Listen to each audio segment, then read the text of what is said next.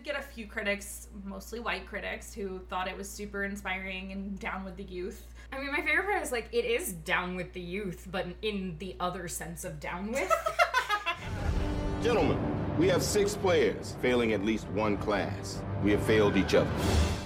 Hi, welcome to the Channing Salon, the show where we discuss gender, genre, and je ne sais quoi, one Channing Tatum movie at a time. I'm Rachel E. Berger. I'm Rachel S. Bernstein. And this time, we're talking about Channing Tatum's feature film debut, Coach Carter, which was directed by Thomas Carter and released in 2005. So the IMDb summary for this movie is, controversy surrounds high school basketball coach Ken Carter after he benches his entire team for breaking their academic contract with him. Rachel, do you feel that's an accurate summary of the movie? My suspicion is that that was the pitch for the movie. Sure. And that's where that line of text comes from. It's a decent logline for a movie, certainly. I don't know that they successfully executed that pitch, but I do think it's what they were trying to execute. Yeah. So I would argue it is an accurate summary of something that happens in the movie. But I don't think... Arguably the only thing that happens in the movie. I would say that it's also relevant that the team is very bad and immediately becomes undefeated as soon as Coach Carter takes over the team. I didn't notice that because I don't understand sports, which is something we'll get into more. I couldn't tell whether the team was bad or not. They win every game and they repeatedly say that they're 16-0. Yeah, but I couldn't tell if at the beginning that was, like, but abnormal. when he starts the game, he says, how many games did you win last year? And they say, we won 4 games. I don't know how many games they played. They also say that! I missed that because I was distracted, I think guess. You hear the word basketball and your mind just starts like bees. Elevator music. I'm telling you, every time. Steering things back to Coach Carter, my more subjective take on the movie, if you're okay with me elaborating on that a little bit. Please do. So, if I were writing a summary, I would say, in this movie, based on a true story, Samuel L. Jackson plays Ken Carter, a man with no discernible personality traits. Okay, we know that he would like to go on vacation in Mexico with his girlfriend.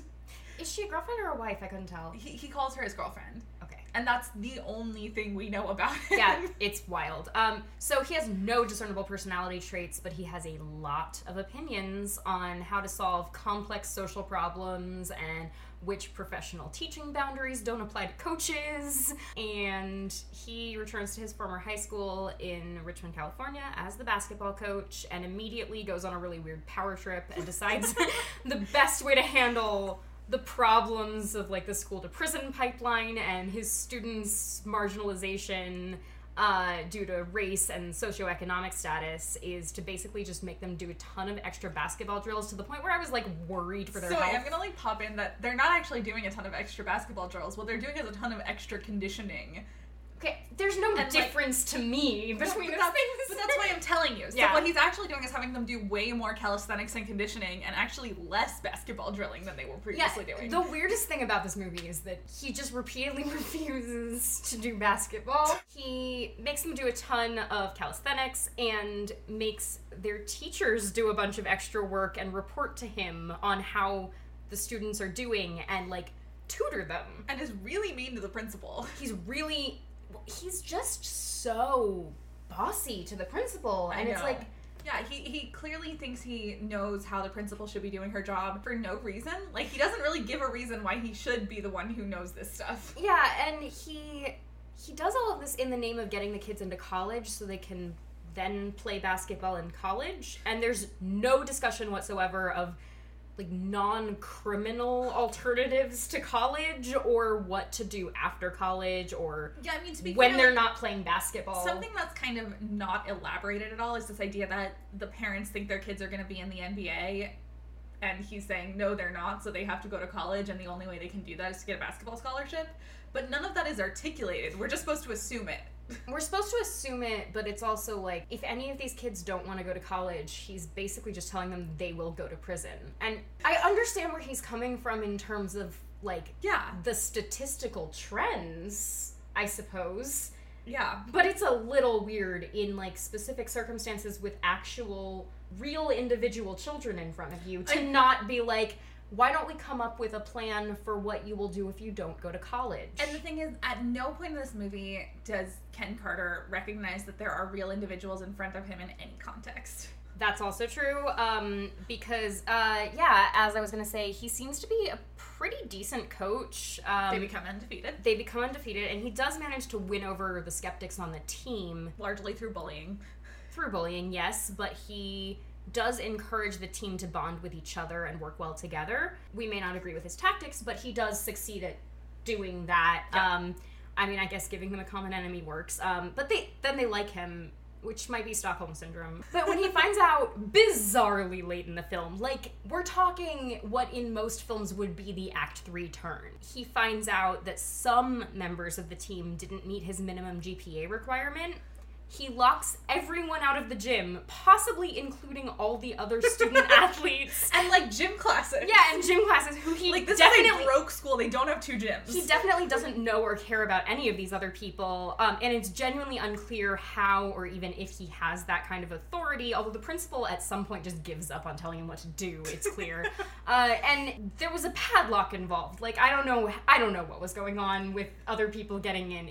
That was... Like, imagine showing up for class and you don't pay attention to school sports, so you have no idea this is going on, and then, like, you can't go to gym class because the door is locked. I mean, personally, I would have been thrilled. Oh, hard, same. As this actually happened to me in high school because they renovated the gym. Amazing. So then he, like, supervises the team in a bunch of montages of them painting over graffiti for some reason. This is never, like... elaborated on. Yeah, they never discuss that as, like, something they're doing. It's just in a montage. Well, it's because part of their contracts was that they had to do community service, which is, like, dark. Okay, but, like, for one thing, there are other things you can do. No. For another thing, did he ask anyone before, like, having the kids paint the walls there? At no point does this movie, like, recognize that this takes place in a public school and there's a lot of rules. Yeah, there's just so many things here. But yeah, these montages have them painting over graffiti and hanging out in the library, which is supposedly, I guess, them studying. But there's no evidence they're, like, we don't know what they're studying, what that means. Studying can take multiple forms, but we have no idea what they're doing. Fun fact, so when they finally have a big montage that they all did learn stuff, the big scene is that we see someone filling in what religion? The Mormon religion? Which, first of all, isn't even true. Okay, so, backtracking. There's this moment where it zooms in on this guy getting his paper back, and it says, what religion was Gerald Manley Hopkins?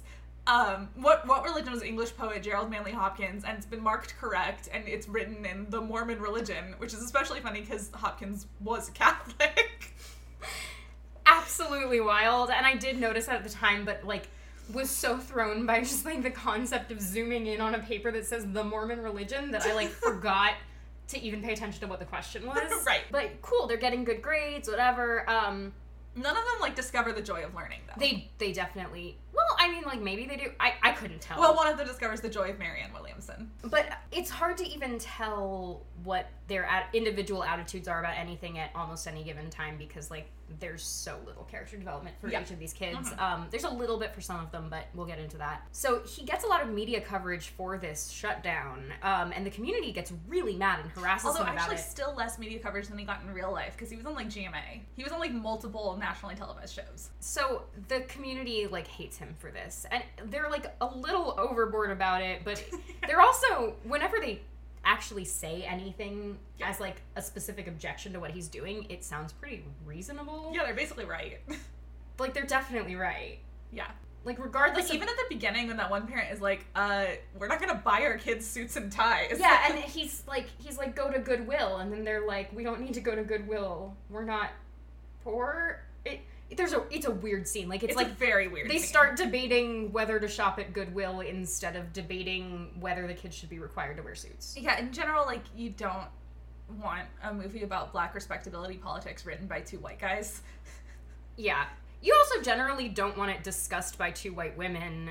But, yeah, I mean, I think we're not the people to speak to that, but there's some stuff that's transparently, like, oh, yeah, this was written by white guys. And I think there's plenty of other things in this movie for us to talk to without us making our pronouncements on the black respectability politics, but I do just want to point out that's a huge theme of the movie, which, while it does have a black director, is written by 2 white men. Yeah. So eventually the basketball team stops getting collectively punished for a couple of them having bad grades. Illegal under the Geneva Conventions. Yeah! And, like, not even having bad grades because they're all still academically eligible to play. They go to a big game. Can you elaborate on what that is? They go to state. Oh, was it state? I couldn't. I'm telling you, elevator music. It literally says they're going to state. Okay. The thing about this movie that does cause a problem is that every game is treated as the big game. Right, that's what I found confusing, was like, there were a couple times I thought they might be going to state, and then it hadn't happened yet, I guess. But... Yeah, so they go, first of all, they just, initially, like, all of their games are treated as that, and then they go to an invitational tournament, and then finally they do actually go to state, which is, in the movie, something that they get, like, an invitation. I don't know how this works in California, because I grew up in Texas, so I don't know if that's the case. But it's treated as an invitational rather than something that automatically happens based on the standings, which I thought was a little weird. I had a question about that as well, but I wasn't sure if that was just me not knowing about sports. So I'm glad to hear that you were also a little bit confused. Yeah, I think it may just be a California thing or a basketball thing, but I don't know. Yeah, so anyway, they lose the game, but it's okay because they learned about the power of college. And Suits. And Suits. Yeah, but Suits, like, I think that's more legit. Oh, Suits fully are powerful. Agree. Suits are great. They actually have really nice suits. They do. They have really nice suits and they look great in them. And you explained to me a little bit that it is a real thing in professional basketball, that people wear suits on game day and everything. And because I was confused because I was like, don't they wear uniforms to basketball? And Rachel patiently explained that sometimes they're going to and from the game, and also there's like a whole school day before that and everything, which makes a lot of sense now that I think about it. I think having that context, the suit thing was less ridiculous than most of the rest of this contract that he had them sign, although I do think it's a little bit ridiculous to require high schoolers to have really any kind of uniform that's not provided by the school for an extracurricular activity. I did have to buy a suit for school for speech tournaments, and I was very resentful of the whole thing, and it was expensive. Yeah, like, I think that's not great, but that's irrelevant to the movie. So they lose, but they all learned how important college is or whatever, and we find out that the real people that it's based on did go to college and graduate. They did normal things, is what it sounds like. Yeah, they, like, graduated with, like, degrees in communications and business and stuff. Yeah. And a couple of them played college ball. Which is great for them. They seem like a good group of kids. They do. There's much also, better than they're treated as. Yeah. There's also a subplot about a teen pregnancy. Featuring Ashanti as the pregnant teen, and Adrienne Bailon as her friend. Yeah. Truly iconic 2005 content. Truly. There's like half of a subplot about drug-dealing cousins, and there's about a fifth of a subplot about an incredibly strange father-son relationship, the likes of which I've never seen. It's super weird. And we'll get into it, I think, when we get to gender. Yeah, and it's weird, but not in the ways you expect. Very much not. Like, when I say it's weird, I'm not using that as a euphemism for anything. It's just weird. Yes. It's never explained why these characters feel about each other the way they do. Yeah, there's nothing creepy about it, and there's not even really that much conflict. The son has a very unusual attitude toward his father that isn't unrealistic if we had any explanation for why. Yeah. We should explain what Channing is doing in this movie, which he doesn't seem to have any real place in. Absolutely. Channing is the token white guy on the team. Essentially. So he plays Jason Lyle, who was a real person. Who was a real person. Is a real person, I assume. I hope so. I have not looked this up. He's a high school basketball player, obviously. He's one of the few white guys on the team, although I was a little bit confused because occasionally a completely different batch of extras would show up in the background of team scenes, and some of them were white sometimes, but, like, sometimes they weren't. Yeah, it doesn't seem like they had the same group of kids every day. They definitely didn't have the same group of kids every day, but you'd think they would have made an effort to make, like, them vaguely look like they could be the same group of kids, and they did not. Like, there were at least 2 white guys who I noticed who were completely different men. Mm-hmm. And they were not in every team scene. And that was confusing to me. Yeah. Because it's like, well, why even have Channing Tatum in some of these scenes at that point? He probably cost more. We know that his dad is in prison. We know that he flirts with a girl once in one of the, like, few attempts at humor in the movie, and that I want to put the emphasis on attempts. This movie does not have a sense of humor. He does have a sense of humor in it, though, in general. He has a sense He of humor seems to be really happy to be there. Oh, totally. But that doesn't mean the movie has a sense of humor. No. Because there's a couple of times, there's like a weird running, I don't want to call it a gag because it's not, but a running thing where Samuel L. Jackson, Ken Carter, I should call him Ken Carter, is talking to the team about his sisters. Oh, we can get into that. We will get into that, but there are comments like throughout the movie where a character on the team will comment on something like that. It's not just that, but it's one of the better examples, and say things like, what's the deal with this guy? Yeah, he'll say, like, how many sisters does this guy have? And I think that's supposed to be a joke, but we're all thinking the same question, and it's just a legitimate question, so it's not funny, it's just true. Right. But yeah, so Channing is one of the team members, and he's one who, there are kind of four or five who are, like, the main team members. Yeah. And, yeah, there's five, and Channing's kind of the only one of the five that doesn't really have his own storyline. So there's, the one with the girlfriend, there's the drug dealer one, there's the coach's son, there's the one who can't read, and then there's Channing. Yeah. And his plot seems to be, he's white. He's white, his dad is in prison. And he has a coat. He does have a coat. And that's really all there is to say about Channing in terms of, you know, the basic pitch for his character. Yeah. But some of the other notable cast members who I would say are more important and were, you know, at the time, more interesting performers since this was Channing's debut. Ashanti... Also her film debut. Also her film debut, but obviously she's Ashanti. It was a big deal. It was a big deal. She's great in this movie. She's really good in it. She gives what I think is by far the most interesting and, like, unexpectedly nuanced performance. Yeah, I would agree. As the pregnant girlfriend of one of the team members, Kenyon, who's played by Rob Brown. Rob Brown, who we'll see again in Channing's other MTV film. This was a MTV Films production, and he and Rob Brown will reunite in Stop Loss a few years later for MTV.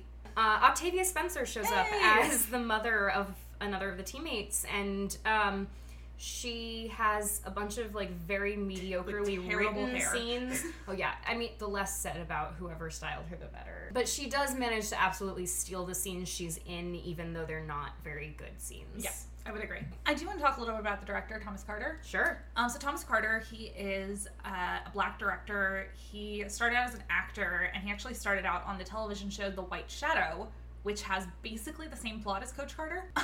It's not based on a true story, but it is about a basketball team of inner city roughnecks who get shaped up. So he was on that TV show, and he directed a few episodes of it and kind of went on. And he then directed the film Swing Kids, which I've seen, and I think you told me you haven't seen. I have not seen it. So Swing Kids is a movie that takes place in Nazi Germany. And that was not what I was expecting.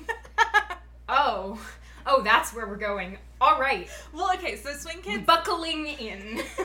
Swing Kids takes place in pre-war Nazi Germany. It's about these teenagers who are obsessed with American swing music, and have kind of a secret swing dance club because they're not supposed to listen to black or Jewish music, which most of the swing music was at the time. So they have to go into, like, the secret listening booth at the record store and get the records, and they have these dance parties, but their parents are pressuring them to become Nazis, basically. And I watched it in history class in high school. It's not a terrible movie, but definitely when I realized that he had directed it, it slotted a lot home for me about Coach Carter. Okay. And kind of where he's coming from with this idea of young people. And then he also, after that, directed the Julia Stiles movie Save the Last Dance, which also has a lot of similar themes to Coach Carter. That does contextualize a little bit more for me. Yeah. He kind of got Coach Carter off of the buzz of Save the Last Dance. That makes a lot of sense, actually. Yeah. What he has done since, he hasn't really done a big feature since. He's mostly become a television director, and he did direct a TV movie, which was Gifted Hands, the Ben Carson story, which again, I feel is interesting given the themes of Coach Carter. I don't even have any comment on that. It's right there. We don't need to... It's right there. It's very surface level, but this movie came out pre-presidential run. Yeah. What I'll say is that it is very clear why the same person would be interested in doing both Coach Carter and the Ben Carson story. Yeah, and I think in terms of this movie's, you know, politics and just overall attitude about, not even about any of the specific issues it tries to address, but about just about life. About how one should live. Yeah, how one should live, and just the general sort of inspirational narrative, which we'll talk more about when we talk about genre. Yeah. It's right there. Obviously not everyone listening to the podcast, if anyone is, will have seen the film, but I think even from what we've said, you can kind of gather The tone and the stance that it takes, which is very much, in favor of Coach Carter's decisions and strategies and ideology. And I think one thing that we haven't mentioned yet is that Ken Carter was very involved in the film. In the casting, and then he was on set. I don't know if it was literally every day, but throughout the process. So yeah, and it certainly was created under his auspices. I think it's notable that the subplot that's sort of least relevant to the film is the subplot with Ashanti and the teenage pregnancy, but it's also probably the most interesting storyline in the film, and it's largely because it has nothing to do with Ken Carter. Yeah. It could be its own film that has nothing to do with anything else going on. Yeah. And probably should have been. So what was your impression of this movie before watching it? Because I don't think either of us had watched it before this. Neither of us had seen it. And I will, just for context for the audience, in January of 2005, Rachel and I were in 5th grade. So we would not have seen this in the theater, I don't think. I'm surprised that it was never shown to me, in middle school. Just, having watched both Remember the Titans, The Blind Side, all of that stuff. I have not watched those films. I envy you deeply. I've seen parts of Remember the Titans when it airs on Disney Channel. I didn't pay great attention to either of them, but both of those I was shown in class on a, exams are over, but we still have to have class kind of day. Sure. I'm kind of surprised this one never came up in that context. Yeah. What I was kind of expecting is something in the vein of Remember the Titans and The Blind Side, which I think is pretty much what we get. Yeah. And that's basically what I was expecting once I figured out what the movie was. Initially, I was like, the title Coach Carter to me says, comedy about, You were thinking of, old school. No, I was thinking of, one of those things where someone isn't good at their job. Right, I get what you're saying. You know what I mean? So, initially, I didn't know what genre to expect, but before I watched the film, I had figured that out, but I knew nothing going in. I didn't even know Samuel L. Jackson was in it until, a week before I watched the movie. Yeah. A lot of things made a lot more sense once I had some of that context, but, my impression before watching was basically oh, that's what this movie's gonna be. But I also, I don't love those inspirational narratives, especially when they're sports narratives. No, neither do I. They're just not for me. I generally don't like to be forcibly inspired. I like to be inspired by accident. That's the only inspiration I will accept. This is very C.S. Lewis of you, Surprised by Joy. How dare you? I am nothing like C.S. Lewis. Surprised by Joy is pretty good. For a Christian apologetic, it's pretty good. Anyway, so back to Coach Carter. Was there anything that really interested or surprised you while you were watching the movie or after you watched the movie? I think the biggest surprise is it's a movie that was released in 2005 for a general audience. It's super anodyne politically, and yet it has a whole plot about the ethics of abortion that doesn't come down with a solid opinion. I was also really surprised by that. I was surprised that it even brought up that abortion happens. It was very surprising, especially because there's no reason for that to be in the movie. I don't know that it's super well tackled, but it really does make a genuine effort at thinking about the perspectives of everyone involved when someone's considering abortion, and that's rare, even today. In a feature film, especially one that has a bunch of teenage characters in Right. it, I have not seen many films tackle it with that kind of, I don't necessarily want to say open-mindedness, but willingness to acknowledge nuance. Yeah, and it is open-mindedness in the sense that it doesn't treat whatever will happen as a preordained conclusion. That's true. I did feel like there was a little bit of a judgmental tone, Yeah. not about the abortion itself, but about getting pregnant in the first place. I would agree. And I think in some ways it's hard to separate That's fair. that sentiment from attitudes about abortion. I do think that the teen romance was treated really sweetly. I thought really sweetly and really seriously. Yeah, really, I don't want to say respectfully because that has a weird connotation, but it took seriously that these are real people with real feelings even though they are still kids. They're people who are almost adults. I almost do want to watch the movie that Ashanti and Rob Brown are in that's almost completely separate from this one. And I do want to note that, that movie doesn't really exist. The next thing that we want to talk about is genre. Absolutely. So This movie obviously is an example of a mixture of genres, but also like a really well-defined sort of combined genre. But if you had to sum it up, what single one-word genre would you put this movie in? If you could only pick one, I believe you've phrased it before as like the big blockbuster in the sky. Yes. You know, what shelf is it on? Yeah. I'm gonna say inspirational. All right. I think that's more relevant to what it eventually does than any of the other terms I could use. Sort of the secular equivalent of a faith-based movie. Yeah, I think that's a really solid answer. I think I would go with sports, just That's because fair. it definitely is a sports movie, although I do think that something I haven't said that was sort of my immediate response to the movie was, you know, given my inability to parse sports on screen, I found it really damning that I understood almost everything that happened in this movie. And I think just to elaborate why I didn't choose sports, I think at the end of the day, this movie has more on a genre level in common with something like Freedom Writers or something like that than it does with, you know, with a school movie, that it does with a movie like The Sandlot. You know what I mean? Yeah, and I think for me, most of those inspirational teacher kind of movies end up falling under drama, like generic drama. That's fair. If we're really boiling it down. Sure. And I think this is more of a sports movie than it is a I think drama. that's valid. Like, it ends with a big sports game. They does. lose, which is unusual. And that is also, I think, why I lean a little bit away from the inspirational thing, just because what's weird is it's a biopic, but it's not about a famous enough person for it to be a biopic. And I think there's a way to do this movie where it is really a straight biopic and where it's about what brought Ken Carter to this moment and how the major decision he makes affects his life. And for whatever reason, they don't use any of that material. No interest in that whatsoever. And I do wonder if the real Ken Carter like didn't want them to address his personal life or his past, or I don't know, because it's very hard to tell. It's a very strange absence in the movie, I think.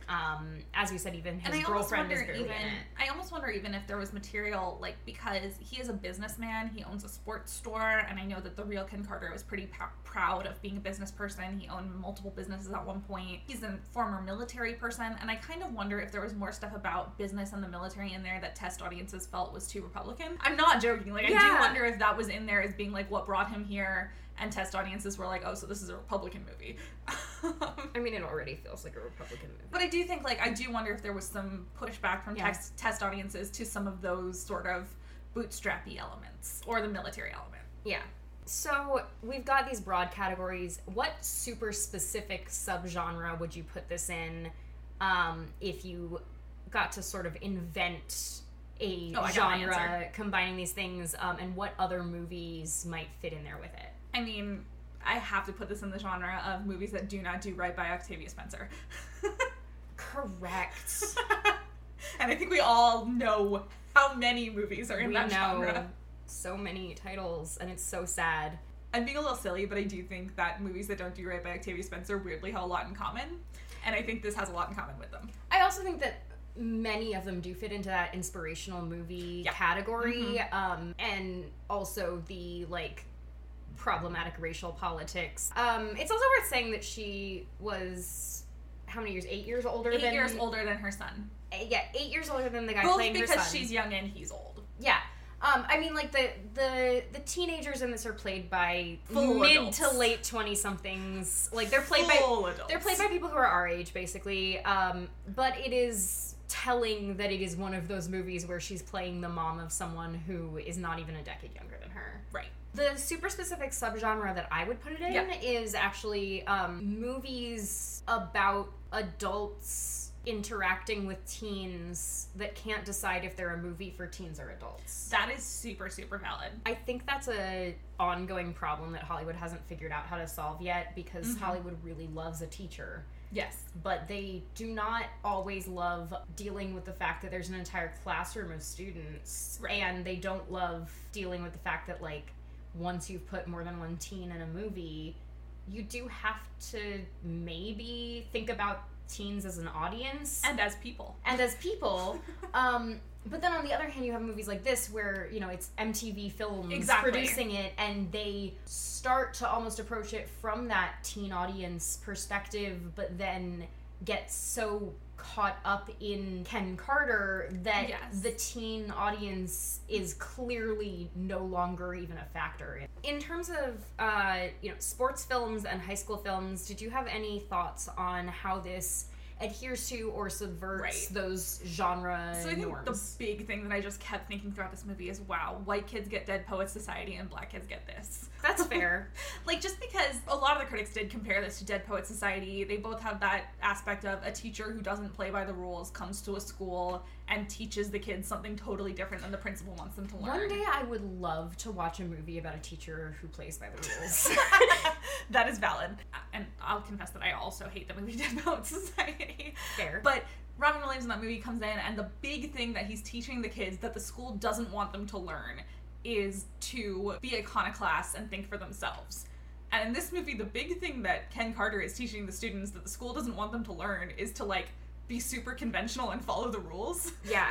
And, like, I just feel like the racial dynamic there is very notable. It is very notable, and I think even in the sort of well-known subgenre of white teachers with predominantly non-white classrooms, there is even there a tendency to romanticize this idea of thinking for oneself, but when the students are white, that means they get to be rebellious, and when the students are not white, suddenly that means them adopting whatever ideology is put in front of them by that teacher. And I obviously find that really troubling and sad, but it's also just, it's weird that it hasn't been better subverted by now, considering that there are several notable examples like this one of, you know, the inspiring teacher who isn't a white savior. Sure. While we're still on the topic of genre, do you think that the fact that we, aside from us disagreeing with the politics of the movie Right. or with the character's strategies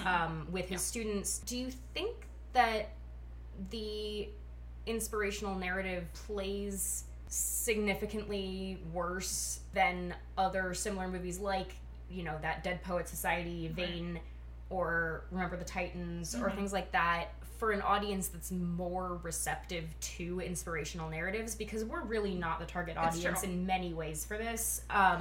And we know that. Like, are there storytelling weaknesses that make it less effective, you know, from your perspective, even compared to those movies? Or do you think that an audience that likes those movies would still find something similar in it to enjoy? I would say this, on the one hand, like, I do think the fact that this isn't a savior narrative is a positive in this film's instance. And Are you sure it's not, though?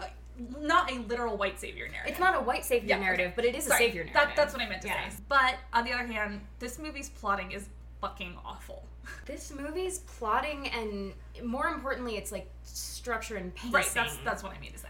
Well, because I do think they're slightly separate issues. I think the conflict in this movie is not well articulated because it's a lot of people saying really valid things that go against whatever Ken Carter wants, and then him saying, well, I'm Coach Carter, so that's not how I'm doing it. Right.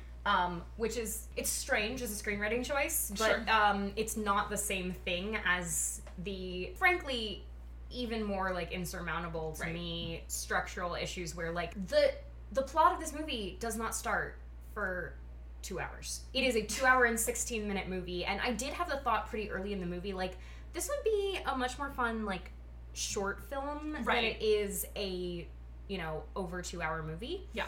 And I do think that it should have been 2 hours shorter. But we also get about an hour and a half of a sort of conventional sports movie before we get into the whole inspirational teacher shutting down the gym narrative. Yeah, and what's strange is that before that, it is this inspirational teacher thing, but it's just about him getting the team in shape and them coming to respect him. And become good at basketball. And I don't think that it's necessarily totally unsuccessful at that. It's just that it doesn't have enough conflict or tension or, you know, it doesn't give us enough real... One thing that's kind of funny about this movie is that the old coach is a character in the movie and is friends with Ken Carter, and they really throw that guy under the bus. They do.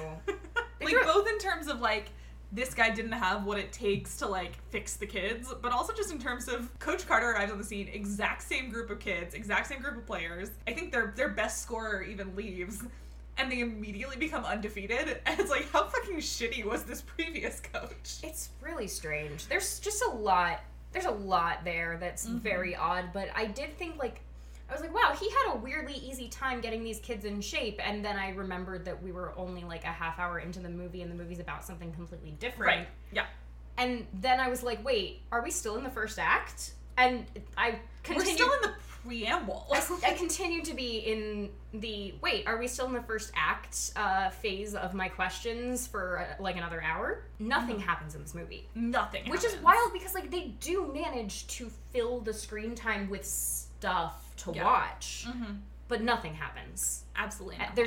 There's no narrative tension, there's definitely no suspense, there's definitely no, like, ambiguity about where it's going. There's no internal change. All of the change that happens for the characters that do change, which Carter is not one of them, is external. It's all about them beginning to behave, and none of it, there's no implication even that they truly changed as people more than that they learned how to behave. Yeah, and I think the really strange thing about Ken Carter as a protagonist is just not just the lack of change, but it's not clear what his motivation is. It's not clear who he is. He explicitly says that, like, it's a bad decision for him to take this job because it pays very little and has a huge time commitment.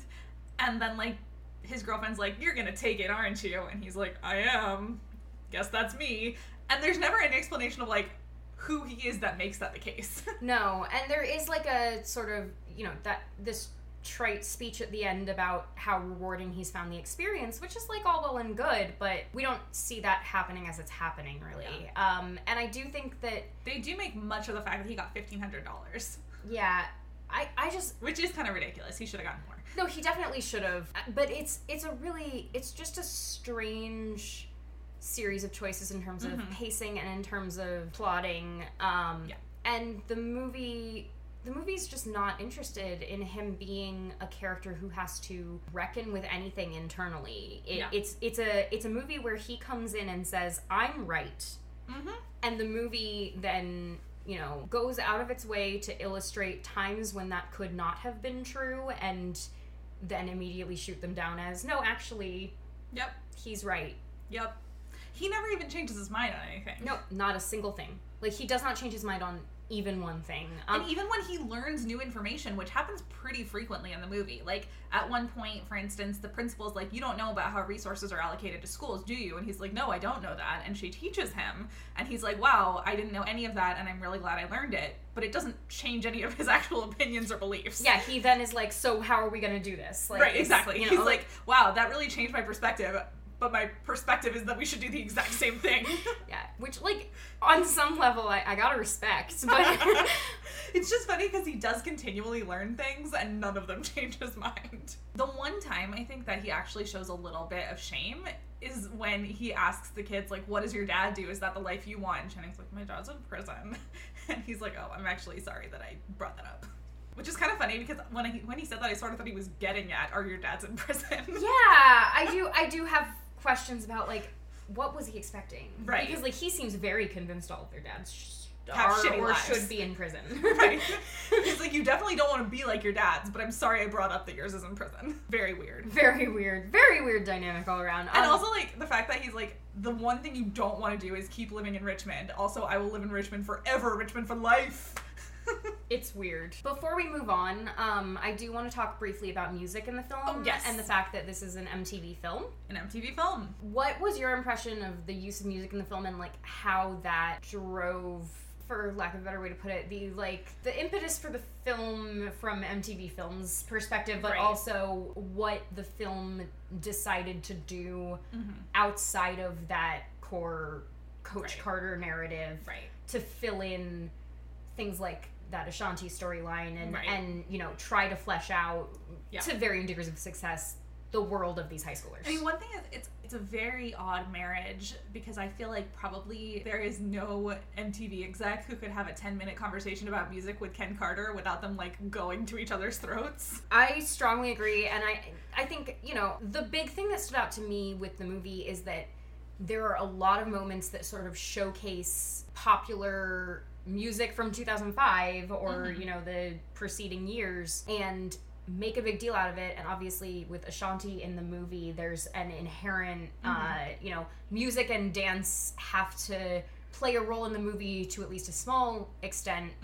There is a scene where she has like this weird battle dance off with this other girl who's trying to like grind on her boyfriend, and it's set to the clean version of Get Low. Yes, which I cannot believe. But to me, what really stood out was the juxtaposition of these very MTV in 2005 with all of the identity crisis that entails. Moment with this bizarrely conventional to the point of like almost parody score. Yes. The like soaring, you know, instrumental music whenever you're supposed to have a feeling was so funny to me. Yeah. I really did just think the score was like jarringly cliche and also just intrusive. Yeah. But it was also just it was standard movie score. Right. Like it's almost like you could Google stock it's music. off the rack. Yeah. I just found it strange, not even totally just real. Negative, just strange. That's totally real, but I do feel like there's a certain extent to which music is used, and I think we can, you know, talk a little bit about the fact that MTV doesn't exclusively play hip-hop, or even primarily play hip-hop, but, or didn't, I should say. Although in 2005, there was a lot of it. There was a lot of it, but the film uses hip-hop as sort of a proxy for showing anything about these kids' culture, I want to say. Like, not culture in the sense of, you know, broader culture, but just in the sense of what these kids are actually doing with their time when they're not on the basketball court. And, like, it's shorthand. It's shorthand. And, like, the problem is, like, that's never tied into, like, the fact that, like, Coach Carter wants them to live differently. Because the music has to always be presented as a positive because this is an MTV film. Yeah. And it's also, like, the music... Also, the music rules. Like, the music is good. It's very good. I wish that it wasn't the clean version of Get Low. Right. But, like, that aside, like, I've listened to the soundtrack to this movie. Yeah, I mean, like, it's fun music. It's good music. And it also, it did, like, throw me back to, like, I know. 2005. I truly felt like I was at a summer camp dance. Yeah, like, and, like, the nostalgia of that is hard to separate from, like, whether I actually like the music. Right. It's not music that I typically would listen to, but, like, I was definitely music that I was a white kid listening to musical theater in 2005. It was definitely music that I had some fun middle school dance experiences to, is what I will say. Like, despite my relative lack of even exposure to most of this music at the time, there's nostalgia there for me that I feel very fondly towards the soundtrack to this. Definitely. And I did find not just with the score, but even the visuals, like stylistically, there were things that felt very outdated even in comparison to that, and also just cliche and weird, and awkward. Yeah. Like the weird slow motion shots that occasionally pepper the movie. Especially in basketball. Yeah, and not for any real reason, because they're not especially narratively important moments. No. They just... I guess someone thought they looked cool. Yes. And it feels like there are a lot of choices like that. And I think the music, to some extent, is one of them. But to another extent, like, I do actually think that the MTV involvement was one of the most positive things. Was one of the most positive things, because it meant that at least when they were shoehorning popular music into the movie, they chose the right things. It does, and it actually does inject the sense of joy and exuberance that these kids' lives are missing. Yeah. And that certainly Ken Carter has no interest in having that be a part of their lives in any way. Ken Carter does not think that basketball is fun. Yeah, the prominence of the soundtrack just was really striking to me, and especially knowing that it was an MTV film, because it just doesn't feel like a movie that has room for that kind of fun and joy of, like, you know, kids dancing and listening to fun music like, at a party, living their lives. And the moments we got that, there is life to those scenes that is lacking elsewhere in the movie. Yes. And I think there's a sense that there is actually fun out there for these kids, and not just a choice between death or work. Yeah, and I think, like, a strange thing that brings to the movie is this sort of ability to look from the outside at what Ken Carter is doing and be like, why is he quite this hung up on his specific idea of what these kids' lives are like? Because, like, he could ask them ever. Yeah. He asks Channing Tatum one time, like, about his dad, and he gets the answer that he's in prison, then he never talks to Channing Tatum again. He really doesn't, actually. And he's like, whoops, not going there. Yeah, which is also kind of wild. I have what might be a stupid question. Sure. How did they lose? How did they lose? They didn't score as many points as the other team. I know, but weren't they undefeated for most of the movie? Yeah, although a lot of their games are very close, including the game they lose. Okay. And it's also like they go up against like super basketball man. Right, yeah. I mean, the end of the movie was the first time where I was like, oh, I'm lost because it's a sports now. I mean, and like, so I will say, like, probably my favorite sports movie is The Bad News Bears, the original, obviously. And that famously ends with the Bad News Bears losing their final game. And so it's very much an ending that I have a lot of affection and respect for when a sports movie chooses to end with a loss. And I think it's something that I would love to see encouraged more often. I don't think this movie pulls it off. No, and I also think even though I think it would have been weird for them to change the ending from what really happened, it feels very wrong for the script. Right, because the thing is that Bad News Bears is a super smart movie that's saying something really interesting about loss, and this movie is just like, they're gonna lose now. So, gender in the movie. I want to start off with kind of a, classic question for us, which is, who or what, it doesn't have to be a person, it can be any element of the movie, is doing the most in regards to gender in this movie? Yeah, so there are many potential answers here. And I almost went with that red thong. It's up there. Which we will need to talk about. But I think I'm going to actually say Rob Brown, who I think is giving, as Kenyon Stone, just a really nuanced performance in regards to masculinity and impending fatherhood. Much more nuanced than the film deserves. Yeah, and I do want to say, on that note, that Ashanti's performance is really exceptional. Rob Brown's performance is, I think, less obvious, but and he's playing support to her, but yeah, he does it with a lot of heart and a lot of subtlety that I really appreciated. But I'm thinking about the scene where the two of them babysit her niece or nephew, and kind of go back and forth about how she feels that he doesn't have the experience in actually caring for a baby that he needs to have, and he feels that she doesn't have the experience in like running a household that she needs to have. And one of the things that's kind of notable about that is you almost wonder if sort of his parents have trained him to run a household but not care for a baby, and her parents have trained her to care for a baby but not run a household. But for the two of them, those are duties they want to share, and they're kind of bringing forward this new generation. I thought their relationship was really notably a partnership. Very egalitarian, yeah. For a high school couple, there was a sense that they were making decisions together. They were envisioning a future together where they both had, jobs to do in terms of their relationship and their family. Yeah. I mean, it's notable that in that conversation, there's never a point where they're like, well, it's fine because Ashanti will just take care of the baby and Rob Brown will just get a job. There's always, we both need to get jobs and we both need to know how to care for a baby. Yeah, and it's always there's this push-pull of, I'm not ready for this thing versus you're not ready for this thing, where they're both recognizing both of those things for themselves and each other. Genuinely want to see each other grow for each other's sake and not just because like it would make life easier for them. Yeah, I thought it was a really loving, sweet relationship that had conflict for real reasons and not just because, teenagers and their drama, which is sort of the cheap way that a similar relationship is treated in most movies. And despite the fact that this movie does kind of, in a very 2005 way, treat having a pregnancy as a teenager as desperately immature, their actual relationship is portrayed as deeply mature. Yeah, in a way that I almost think the filmmakers didn't think about.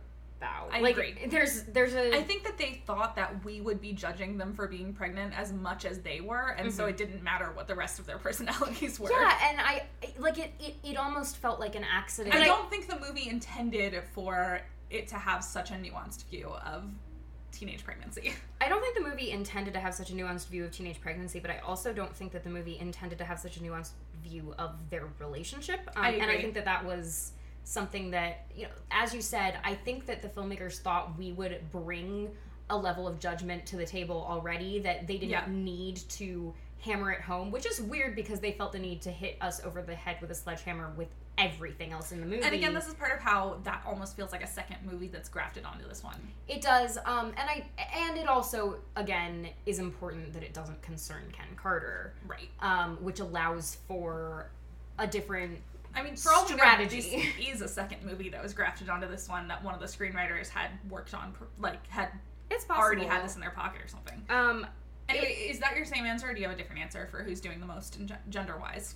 No, I agree with that, but I did want to say, like, it is mostly a product of the performances and not a product of the script that I agree. Reads quite as, notably interesting and complicated and in a positive way. Yeah. The script, I don't think, is terrible or anything in those cases. I just think that Ashanti and Rob Brown are both bringing a lot to the table there. I agree. And I do think that, like, the teen pregnancy storyline is certainly the most three-dimensional portrayal of a woman existing in the movie. Certainly. And I do also think that, like, the gender dynamics are interesting, and I think that... and really positive. They are positive. I think, like, there's not I'm a high school athlete, I have to be this... hyper-masculine guy who can't have any feelings. Like, he's playing with these baby shoes that she brings him and saying how cute they are, and she's like, I have good taste. Like, it's really cute. It's they treat each other as equals, and then there's this scene where she's talking with her friends about what to name the baby, and she's like, oh, I think I'm gonna name her Harmony, and they're like, oh, what does he think? She's like, he wants a boy. But it's like, it's fun that they've talked about it, you know what I mean? Yeah, and I don't even know if I'd say, like, it's notable that they treat each other as equals, because, like, I don't know that we even see enough of their relationship to know that, but they treat each other in a way that makes it clear they can be vulnerable with each other in a way that I think is unusual at that age, and especially in fiction. And they do this incredible job of making that relationship feel lived in, despite the fact that we get zero background for it other than there's a baby. Yep. Yeah, no, like, I really... It's a remarkable subplot, mostly because, like, it's very rare that I'm like, oh yeah, this unrelated romantic subplot in a mediocre movie is my favorite thing. Right. That's usually the opposite of what I say. This thing that clearly should not have made it to the final film. Yeah, like, normally I'm like, get this gratuitous heterosexuality out of my movie. Right. It's a little bit different in this context than it is in some things. It's the most humanizing thing in the movie, I think. It really is. About the ensemble, not just about these characters. Yeah, and it makes also the school feel lived in, like, in the sense that because we do see these characters who aren't on the basketball team and they interact on campus, like, it almost makes me feel like there is a world of the school in the way that schools are. They are these little worlds. Yeah. And this movie completely fails to create that, except in these very few scenes where we kind of see Ashanti and Rob Brown hang out in the quad. Yeah, and it does make me feel like I can extrapolate from that and say, there are other things going on in these students' lives. And right.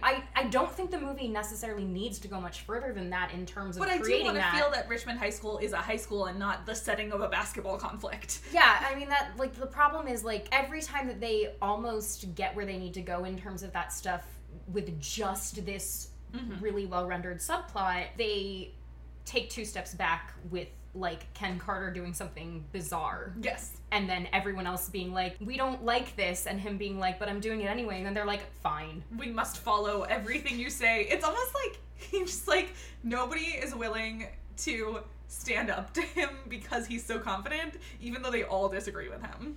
Yeah, and I do want to talk about that in terms of gender. Sure. Because I think that something that I want to bring up is that we've talked a little bit about how his girlfriend just appears a few times in the movie, but, like, has zero personality or, like, character development. We know nothing about their relationship. They're intending to go to Mexico, Rachel. Sure. But what's strange is there's I think it was Roger Ebert who was like, they clearly cut a scene where he doesn't go to Mexico with her so he can coach the team. Yeah, they definitely 100%. Yeah. But they also, there's a weird feeling that the movie doesn't know what to do with the presence of a second woman in Coach Carter's life, right? Who is the principal. Yeah, she's his boss, and she is his boss, right? She is his employer. It's unclear if she's his boss. Yeah, like, it's unclear if she has any authority over him. It's also unclear, like, in real life, the school had an athletic director who was his boss, and it's unclear if that's true in the movie.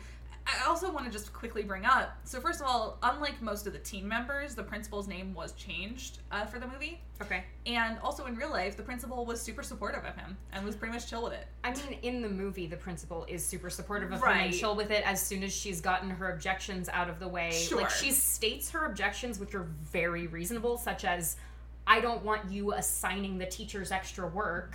And I'm focusing on the students who actually have a chance of going to college. Yeah, and you don't know how resources are allocated to high schools and things like that, you know? Yeah. Really reasonable things. Yes. And then as soon as he's like... And I feel like she actually, I do want to say, is also one of those very lived-in performances where I can extrapolate kind of a history for her that she is this hardworking principal. Yeah, no, she does a really nice job with very little. It's a testament in and of itself that, like, she holds her own in several scenes along with Samuel L. Jackson, who, like, we haven't talked about it so much, but he really is, like, a force of nature as an actor. Like, the fact that the guy can make me interested in watching his performance in this role of all roles is just, like, such a testament to how gifted he is and how charismatic he is, because this is a man who, like, the only personality trait we have to go off of is that he has zero personality. Right. And I do just want to pop in, and the actor who plays the principal is named Denise Dowse. I think that she occupies this very strange role in the movie where they didn't feel weirdly beholden to Ken Carter having this girlfriend who is never an actual factor in anything that happens in the movie. Like, they obviously would have made her a love interest. Right. Because they don't know what else to do with her. And so it feels like every scene between them, they're flailing around trying to find a way to write conflict that's not sexual tension. And what they resort to is having her almost start a conflict with him and then backing away because she's like, I can't be your love interest, therefore we can't have a real conversation about anything substantial. Yeah, it's and weird. I think this movie also has a lot of disdain for the profession of school administration. It does, which I can see where they're coming from, but and it's not as if that's an unusual take. No, but it's also... It feels a little yucky, given that school administration is represented as a woman and coaching is represented as a man. And also that school administration is represented by this principal who is clearly committed to doing right by her students and is making points about what's in their best interest. Mm-hmm. Yeah. He's arguing with those points, and he has some valid points. Sure. Like, when she says, for some of these kids, high school basketball is going to be, the high point of their lives, basically, and he says that it shouldn't be. Yeah. That's the problem. I absolutely agree with him. I just think his strategy for dealing with that is bizarre. It's very weird. And I'm not saying she has a better alternative, just that we don't actually know. Something that's important to point out, I think, as well, is that the principal is a woman. The school board, as portrayed in the movie, is women. There's one man on it, but it's led by a woman. Does he even vote on screen? He does vote, and he's referred to as the parent representative on the board. All but I think 2 of the parents we ever see in the movie, and the vast majority of the lines of dialogue given to the parents is moms. Yep, particularly 2 of them. Octavia Spencer is one of them, obviously. Although I would note that the teachers are pretty largely male. Yes. Which is, I think, another thing that we can talk about a little bit. We can, but the teachers are never actually involved in criticizing Coach Carter. Yeah, the teachers are largely chess pieces for Coach Carter and the principal. Exactly. I just wanted to point out that with the exception of a couple of men in the community who physically attack Coach Carter over his decision to bench the team, everyone who criticizes his decision to shut down the gym and the basketball team's practices and everything is a woman. And I do think there is a certain extent to which I think that the, again, white screenwriters who include verbatim statistics about the school to prison pipeline, I think read the statistics about the negative outcomes for adult men in this community and decided that it would be unrealistic for there to be any adult men in the community because there really aren't any. Yeah, and I mean, I don't want to read too much into how they interpreted that whole issue, but I found it really strange that every time someone has what to me sounded like a reasonable criticism of Ken Carter's strategies or his ideas or even just his attitude, it's a woman who then has to kind of make nice with him and apologize to him, or at least and be proven wrong. Or at least admit, like, I still disagree with you, but of course you are a genius and God. And of course, this is your decision ultimately, and you're the authority here. Like, it was just really striking to me, especially considering that his son is on the team. Like, clearly there are fathers. It's also like involved, and there are men. There are male teachers, as you said, and whatever.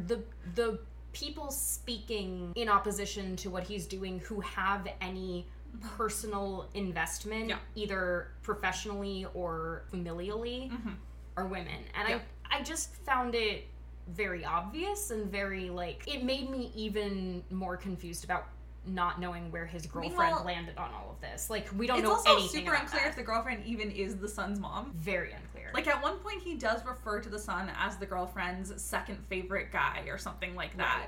But that could be a stepson, you know what I mean? Like, there's no... I thought he said wife a couple times in the film, but he did say girlfriend. He does say girlfriend, and I don't think they're ever in a scene together, the two of them. Yeah. It's strange. It's very weird. But, like, I also do want to say, like, speaking of women and their opinions on him, it's unclear that Ashanti knows he exists. Oh, she definitely doesn't know he exists, and thank God for that. I mean, sure, but, like... And like, again, I talked about this a little bit earlier, but the people I continually thought of throughout this movie are the girls' basketball team. And just, like, how they're reacting to this. And I actually, when I was looking at the real incident, did find a quote from a member of the girls' basketball team who had a 3.7 and was in favor of the lockout because she thought it wasn't fair that the boys weren't held at the same standard that the girls were, which is an interesting perspective to put in here. Note that in the real world, he did not literally padlock the gym and the girls were allowed to practice, which is not necessarily the case here. It's unclear that the school has a girls' basketball team in the movie. Yeah. It's unclear where they practice or when they practice. It's unclear if they're successful. And you'd think, and something that I would have kind of liked to see is like a man on the street montage of how other members of the school community thought of this. Yeah. And at no point do we hear, like, a perspective either from the girls' basketball team being like, why does anyone care? We have a game this weekend. Or being like, yes, this is great. I have a 3.7 or anything like that. Yeah. You know, and I think we can then segue into the fact that this movie has what this movie's idea of women teaching someone to play basketball is. Yeah, elaborate on that. So there's an early scene in the movie when he's finally like, okay, we're going to play some basketball. You've run enough suicides. This will prove to be untrue. He will make them run many more suicides. And he starts his big speech where he's going to actually teach them basketball by saying, everything I know about basketball I learned from women. And there's kind of a nervous giggle. And I was like, okay, yeah, he's throwing them off by saying that. And now he's going to, like, maybe make them play against the girls' team because the girls' team is good or something like that. Or at least, like, talk about, and he says, yeah, I have this sister. And I'm like, oh, his sister is, like, a WNBA player or something like that. And he's going to throw them off their game. Spoilers. It's not that. It's not that. So then, but the actual way that his sister is relevant is that she's really annoying. So when they need to guard on court, they need to act like his annoying sister. Then he later has an anecdote about a different sister. Well, first he has an anecdote about an ex who is really evil. So when they need to, like, do a, like, kind of dirty move on court, he's gonna call out his ex's name. And, like, all of their plays are named after women's annoying behaviors. Yeah, and that's when we get, like, one of the kids saying, how many sisters does he have? Because it really does seem like he has an infinite number of sisters. He does. And, like, but the funny thing is that, like, so the way that women are relevant, the way that women can teach a man to play basketball is not because many women are good at basketball. It's because women are annoying as fuck, and sometimes as a basketball player, you have to act annoying. To be fair, like, he's probably not wrong, but, like, it's a weird thing to do. It's really weird. It's the weirdest thing. And to be clear, I mean he's not wrong in the sense that, like, I think that women are annoying and men are also annoying. Everyone's annoying. But, like, the craziest thing about all this is that the annoying women method of basketball coaching, like I said, overnight turns a loser team into an undefeated team. Like, the big secret that gets the boys good at basketball as opposed to like good at school is not the academic contracts, it's annoying women.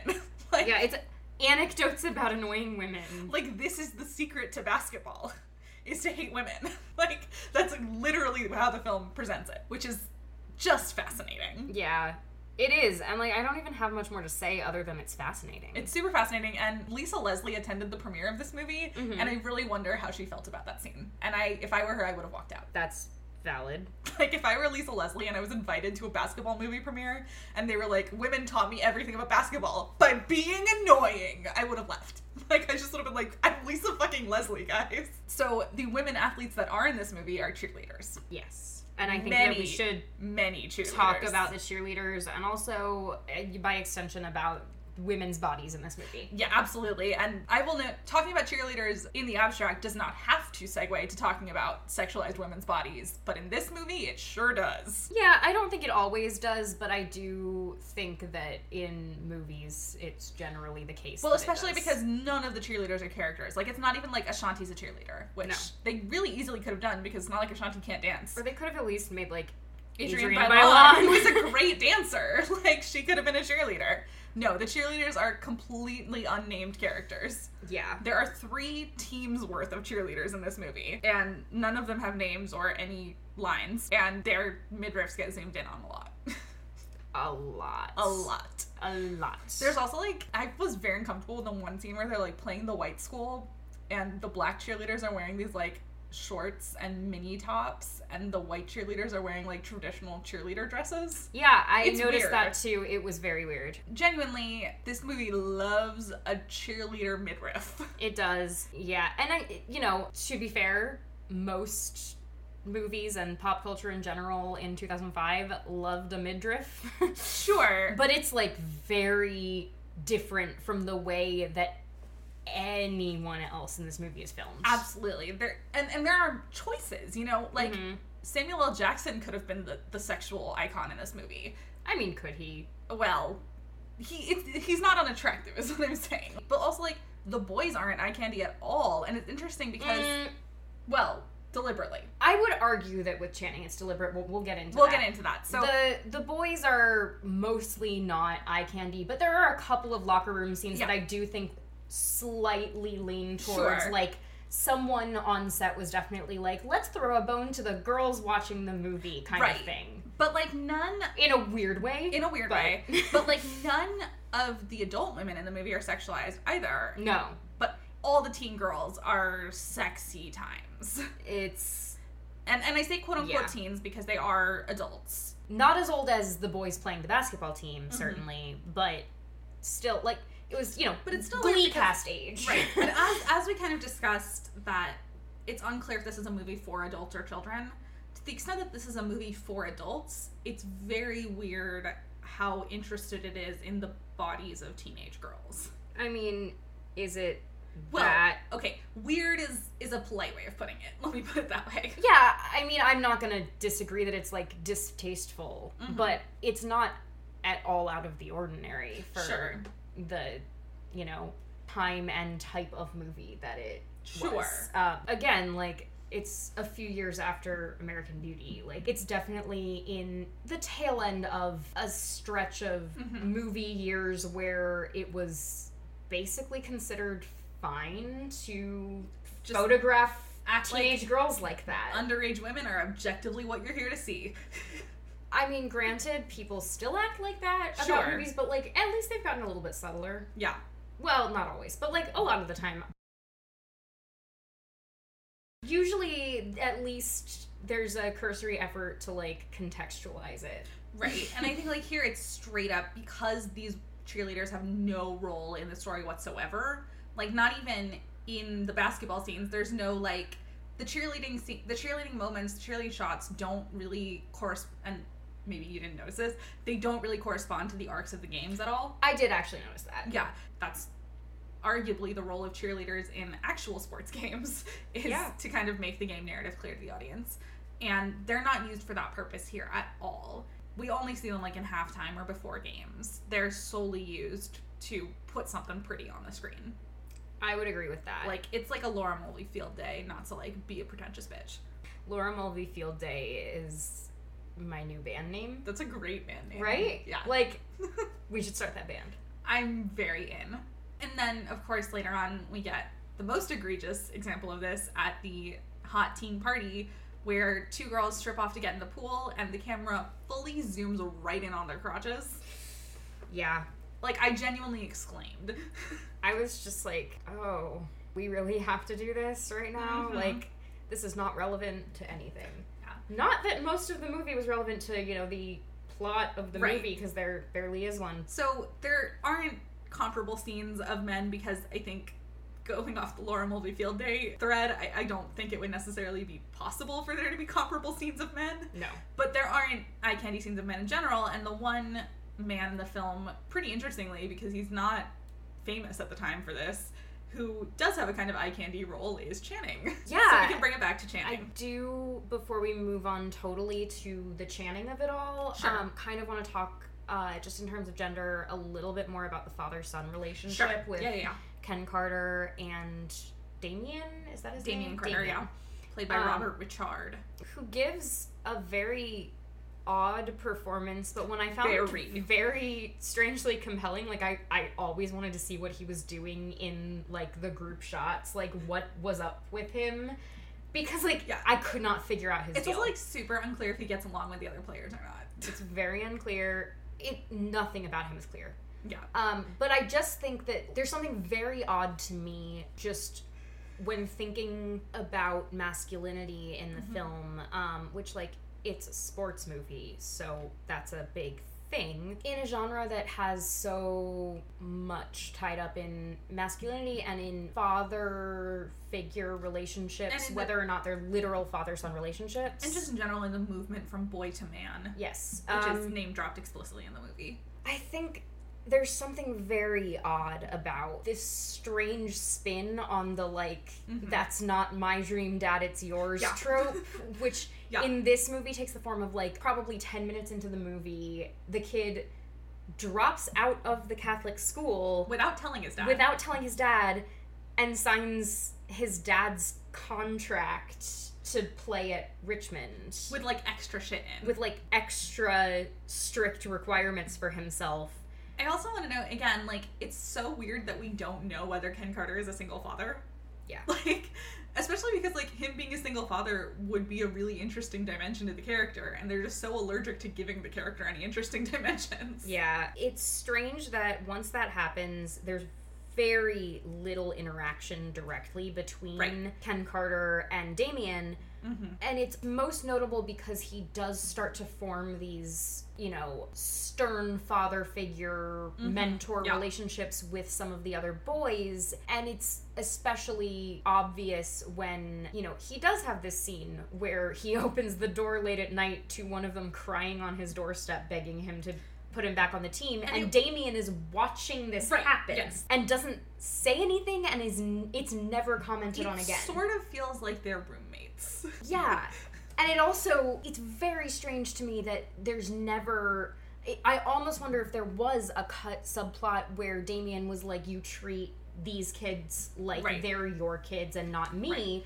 But it doesn't even feel like that. It feels like he simultaneously resents his dad for making choices for him, like putting him at the Catholic school in the first place, while also doing absolutely everything in his power to impress his dad and live by his rules and emulate him very literally, you know, following in his footsteps to become this like record-breaking player at the same high school where Ken Carter once played.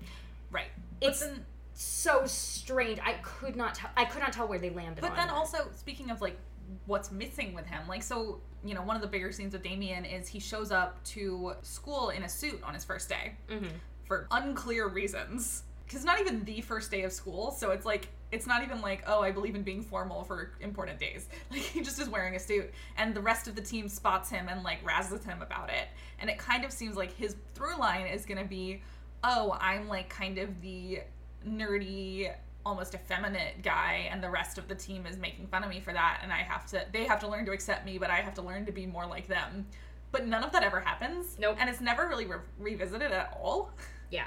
Like, the only time that it is revisited is that it's mentioned that he does have the grades to stay on the team, and he's one of the handful of students who are being collectively punished, even though they do go to class, and he helps the other students learn. But he's only one of a group of those kids. It's not even like he's the one weird kid who goes to class. It's just a really strange thing, and I don't think we're gonna reach any, like, you know, conclusions beyond just observing the strangeness of it. But when you compare it even to something as silly as, like, the arc in High School Musical, where his dad is the basketball coach. Right. And there's no resentment of the fact that he's a freshman who gets a ton of playing time and his dad is the coach. There's barely even acknowledgement of it. But let's talk about Channing. In terms of Coach Carter, what do we think is going on with Channing, specifically in terms of gender and genre, but also just in his performance? So, generally, the question, what's Channing doing, is not the kind of question that has a one-sentence answer. It's the kind of question that launches a discussion. But in this instance, I do think there's a very quick answer. What's Channing doing? He's having a fuck ton of fun.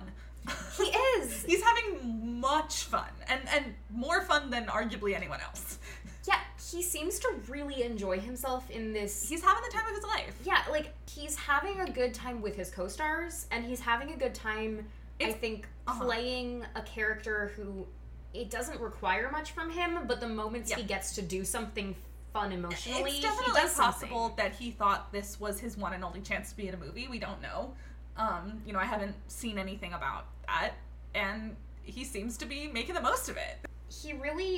He does just seem to be having a good time, and he seems to really get along with his co-stars, which may be fake, because he is a very good actor. Yeah, but he absolutely does seem to be playing this role of, like, the heart and soul of the guys. Yeah, he's playing this role as, like, just this dude who has a bunch of friends he likes playing basketball with, and I find it really charming. Yeah, a guy who's always up to hang out with his basketball buddies. Yeah, and where there's... sometimes wearing an enormous coat. Yeah, let's talk about the coat. Let's talk about the coat, because I've been waiting for hours to talk about the coat. Yeah, I mean, look. So, Channing basically has 3 costumes in this movie. One of them is his basketball uniform. One of them is a towel, which we will also be talking about.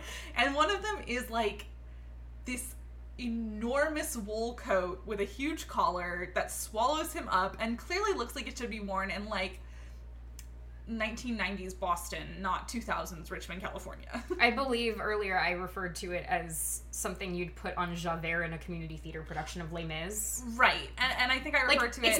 It's not a good costume for that, but it's what you would use. Right. Because it's there. Right, like, you got it at Goodwill, but it'll pass. Mm-hmm. And I think I referred to it as just, like, he's clearly...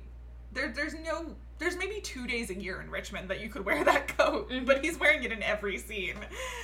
And it's fascinating to me. I love that coat, and I love that in a movie with a known coat-wearing guy, right, which is how I would describe Samuel L. Jackson's career. I would agree. Like, look, I also do think that while we're talking about Channing in sort of this section of the podcast, we should also talk about, like, the biggest star in this movie. Absolutely.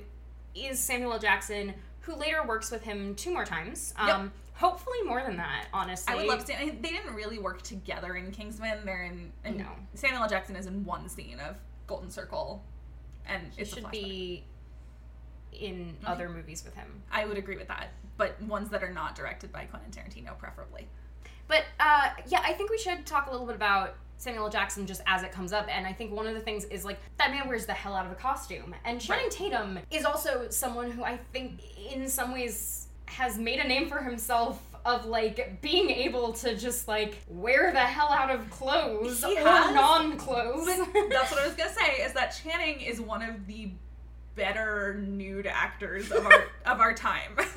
He is. Or, not even nude. He's one of the better partially nude actors of our time. He really is. Like, he's really good at it, and in a way that is very much a skill. Channing is really, really good at dishabille. Yeah. And at knowing how to do that. And in a way that I think some of the great costume wearers, like Samuel L. Jackson, couldn't handle. Yeah. And I think Channing, while he does have some great fully clothed moments, like this coat, like his sailor suit in Hail Caesar. Like his hat in Kingsman. Absolutely. He's not, I think, one of the great costume wearers. That's true. He's good, but he's not one of the great costume wearers, but he's one of the absolutely great partially dressed actors. He's so good at it. He's a trained stripper. Oh yeah, for sure. And that's a relevant factor. But like, I do think it's notable that he can put on costumes that seem insane and make it work. Like, he will be able to wear Gambit's little headband and make it look normal. Absolutely. Like, I'm sorry, if you can dress like Kane Wise, you can wear anything in a movie, and I'm not gonna like be like, what are you doing? Well, sure. I want to get back to the coat a little, because we didn't really talk about it. Sure. Go ahead. So like, he's wearing this enormous coat in like almost every scene where he's not in his basketball uniform. Right. And it's this bizarre choice, but where did they find that thing, do you think? I don't know. I'm gonna look up who the costume designer was. But there's this sense that he almost is supposed to have an arc that they just forgot to put in the movie. It does feel a bit like that. They have a couple of moments where he almost has a personality. Like I said, like there's that moment where he flirts with that girl and he like forgets her name, and it's supposed to be, you know, funny. Mm-hmm. But even then, it's like, because Channing Tatum is just there having a good time, it's like charming instead of gross, because he's just being silly. Like, he's just like, he's having a good time. Yeah, well, and it's like, it's fully at his expense, and he plays right into that in a way that's like, he's very game for like not being taken very seriously in these early roles, I think. And I love that about him. I love that he just like, he's fun to watch because he's having fun and he does not seem to be taking himself that seriously. And I don't know, did you have anything else to say about the coat besides like, it's enormous? It's enormous, it's black wool, it doesn't fit the genre at all. No. I'm looking at the costume designer now. Her name is Debray Little, and she seems to now be an interior designer. I think this is the same woman. Oh, she does Game of Thrones inspired residential design. I love her. She designed the costumes for Smart House. I don't know where she got that coat. I don't know why she put it on Channing, but it truly was inspired. Yeah, like, there's just these little touches that... There's almost characters. Yes. You know? And Channing's performance is, I think, just a series of moments of, like, almost a character. Right. And, I do think that some of the other guys on the team get to be characters a little bit more. Definitely. Channing is basically, like, a coat and a torso. Yeah. But he smiles, and he's real cute. Oh, yeah. You can see why this wasn't his only chance to be in a movie. You can see how this, like, I don't think that I would call it a big break. Except in the sense that it was his first role. Sure. Which, like, is always kind of a big break. But yeah. Also, can we briefly talk about the fact that this movie was cast by Sarah Hallie Finn? Yeah, elaborate on that. Like, give some context for people who don't know. Right, so Sarah Hallie Finn is a casting director who went on to do a lot of the casting for the Marvel Cinematic Universe. She cast The Mandalorian. She does a lot of big projects like that that are kind of famous for their fun casting. And so it was really fun for me to see that she was the co-casting director on this one, and it was earlier in her career, so it doesn't surprise me. But it was really fun for me to see that she was somehow involved in Channing getting his first movie role. Yeah, and it really makes sense. It makes a lot of sense if you look at the actors who she's kind of championed. If you look at the actors that she kind of has taken a chance on when maybe another casting director wouldn't have, it's not surprising to me that Channing Tatum would be among that group. So, we've touched on it, but where does this fit into Channing's career and his off-screen image? We've touched on kind of the idea that Channing Tatum has a lot of contradictions within his off-screen image and even within his career and his choices of films. And we can talk about the idea of typecasting in a little bit and the archetypes that he was playing early on. But I do think that there's something interesting about the fact that he started off in this film where he's basically a non-entity, and a couple films later almost immediately becomes like a lead star. Almost to the point where by the time he gets to stop being a lead in everything, it's surprising. Yeah. Like, by the time that he's in Lego Batman, you're like, that's Channing Tatum? He did such a small role. Oh my goodness. Yeah. Which is also, like, we can talk at some point about, like, Channing Tatum as Superman, but only in the Legoverse is just inspired on so many levels. And we will get to that, and I do think that we'll get to it before we watch the Lego movie. But, like, when we do talk about, like, Gambit and things like that. It's like, Channing Tatum literally has played Superman, but he's played Lego Superman, and it's so specific. 3 films. Yeah, it's incredible. Yeah. The thesis statement of this podcast is that we love that Channing Tatum has played Superman, but only in the Lego movies. Yes. We love that about him so much. Yes. And I think it describes everything that we want to talk about. We could leave it there, but we're not gonna. Okay. But I do want to say, like, so first of all, just in a literal contemporary sense, absolutely doesn't fit into an off-screen image. He didn't have one. Yes. And, like, I kind of was wondering if he'd broken through at all. The answer is not at all. He's only even mentioned in 2 of the reviews. I found in one of them's a photo caption. Wow. Like, he's referred to among other members of the cast as exuberant in one review from the Washington Post. That is a good description of his performance in this movie. Yeah, so they're listing the entire teen cast, quote-unquote teen cast, and refers to them as exuberant. But other than that, like, he's in a photo caption. Like, this was not a performance that got him noticed at all. He did not have any celeb coverage at the time. I'm kind of relieved by that, just because, Same. like, it didn't demand attention. And I also think that, like, it's not one of the more interesting things. And I will in say, the I movie. stopped my search a couple months after the movie came out in order to avoid running into his next film. So I don't know when he started to be noticed yet, but we'll keep learning. Yeah. But in terms of retrospectively, I think he's pretty magnetic. You can see where it is. Do you feel like Channing was typecast early in his career, either, you know, because of this role or including this role? And if so, like, what archetypes does he fit into? Because to me, his early career is really marked by him playing athletes and disadvantaged teens. Yeah. And I always thought of that as kind of a strange area for him to One thing that I want to bring up is that Channing is a Southerner. Yeah. And I think that's sort of relevant in that he has kind of made a career out of playing Southerners in a way that I think is a little unusual. Yeah. And where's he from again? He was born in Alabama. He spent his childhood in the Mississippi Bayou. And then he went to high school in Tampa. So all kind of an unusual area for an American star, and especially unusual that he then continued to play those roles and really embody the South. And, you know, I think looking at, like, a comparison would be Jennifer Lawrence, who started her career in a similar way and then has completely abandoned that aspect of her career. But I think what's interesting is that, and he does come from kind of, not necessarily a poor background, but he does not come from, like, some kind of entertainment dynasty or, correct. Or even, like, a hugely privileged, you know, his background. parents were a construction worker and an airline worker. So that's kind of his background. And I think that it's possible that directors and casting directors, in a world where, you know, I don't want to be like the South is marginalized, but I do think that it's less represented sometimes in film. And I think that may have been read as the equivalent that they were able to come up with was this sort of token white inner city kid, even though it's completely the opposite of his actual background. I think that was I think that his background as a white Southerner was kind of translated into that.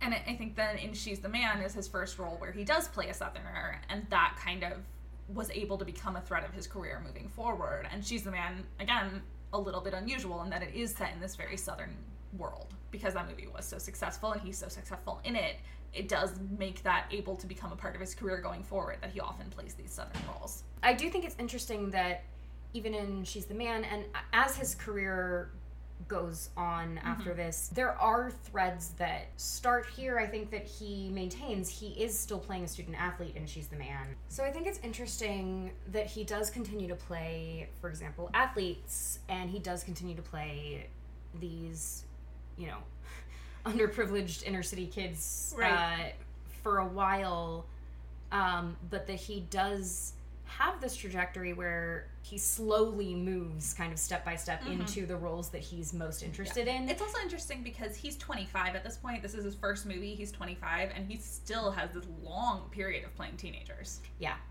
I do find that fascinating. There's no reason he should have ever played teenagers. Yeah, there are plenty of people who in their mid-20s get their big break playing teenagers, but it is kind of fascinating that he did it for so long. Yeah, I also think it must have been weird for him as someone who was essentially a college dropout and had been in the working world for like 7 years at that point, like to go back to high school. You know, it's not as if he was a child actor who's been doing this for a decade, you know what I mean? Sure, but I do think there's actually a lot of notable examples Sure. of that. This thing where people in their mid to late 20s play teenagers for years at a time is a really common phenomenon, but it's weird every time, and I don't know why we haven't, like, stopped doing it, because every year or so someone is like, what is up with these fake teens? The basic reason is because it's really convenient for productions to not have to deal with having minors on set. Oh, absolutely, but the fact that there's always one person who's 18 is weird. Yeah, it's super weird. Like, if you look at the Pretty Little Liars cast, where 3 of them were, like, 19 and one of them was 30, like... Yeah, and, like, even, like, going back to, like, Buffy, where, like, you know, Sarah Michelle Gellar was, like, 20 when Buffy started, so she's, like, 4 years older than the character. Right. And Charisma Carpenter is, like, 10 years older than the character. And meanwhile, all of the men are older than that. Like, yeah, it's or I always weird. think the ones, especially like Raven Simone on That's So Raven, or Jason Earls on Hannah Montana, especially who had children of his own when he was playing Jackson. God. But like in particular, the ones where it's on a show for children are especially wacky for me. Yeah, and at least Channing Tatum was always pretty solidly in, you know, he was in movies that were marketed to teens, but they were definitely adult movies. Like, they weren't the kind of movies that adults weren't seeing. Right. This wasn't Riverdale. Yeah. Although I wish that Channing Tatum would go on Riverdale. Oh my god, Channing Tatum, please go on Riverdale. It's actually kind of wild that, like, Chad Michael Murray has had a career trajectory where he ended up, like, on Riverdale in a sustained guest arc, and Channing Tatum is doing all of what Channing Tatum is doing. Because, like, I think of them as very much products of the same era of teen movies. Yeah, I do think we should talk about this is the time where we talk about Channing Tatum as a sex symbol, and the fact that, like, he's probably the one man in this movie who's photographed with anything approaching the gaze that the women in the movie are. There are a couple of locker room scenes where a few characters are, like, partially dressed or they're wearing towels or whatever. Channing is, like, in the center of the screen with his entire torso just out there. And a good portion below the torso. Yeah, I mean, he is wearing that towel precariously low. It's slung. It's... It's slung about the hips. I like, saw the first, like, shot of him, was like, hi, Channing! Here's the Channing Tatum. It really is, and it's delightful. And it's not even slightly, like, acknowledged textually, whereas I think in every subsequent appearance that I've seen, his, like, sexiness, or at least his unbelievable physique are acknowledged, like, in the movie. There's a moment very much like the Crazy Stupid Love, you're photoshopped moment. Yeah, always. In almost all of his films. Yeah, and in this one, it just goes unremarked upon. Absolutely. But the camera does something. It doesn't do what it does when, like, there's a woman in a short skirt, but it does something. It's hard to not look. Yeah, you can't avoid that it's just there. I think you and I kind of discussed whether he had perhaps been the one to make the decision to dress himself like that. Yeah, it does because it is so and he's not the only man in the cast with a good physique. I mean, not at all. Even leaving Samuel L. Jackson aside, and I think just talking about the men who are playing teenagers, there are several of them that I think could pull off that look. Yeah, and I mean, Samuel L. Jackson is wearing so many clothes at all times in this movie. I have no idea what his physique was like at that point. No, but he was in the middle of playing Mace Windu, who also wears a lot of clothes. I think Mace Windu wears more clothes than Coach Carter. I'm just saying, he probably... Mace Windu wears more clothes than Nick Fury. Like, I'm just saying, I think he was pretty fit at the time. But what I'm saying is, like, plenty of these young men, I think, probably could pull off a low-slung towel. Oh, for sure. None of these are cute guys. They're cute guys, and most of them have much more prominent roles than Channing, and most of them have more, like, one of them has a sexy role where multiple girls are trying to dance up on him, and there's nothing resembling this. Yeah. And so I do think there is a moment where I kind of wondered, did Channing just grab that towel? I really did wonder, like, was Channing like, can I be one of the people who is partially nude in this scene. Like, or even if they were like, Channing, you'll be mid getting dressed, and Channing was like, okay, cool, let me just tie my towel in the most erotic way I can think of. Yeah, and like, the thing is, with most actors, I wouldn't think like, oh, that's, you know, that's classic Daniel Radcliffe behavior or something. Wait, and to be clear, like, we're not trying to like slut shame Channing. Oh, of course not. Quite the opposite.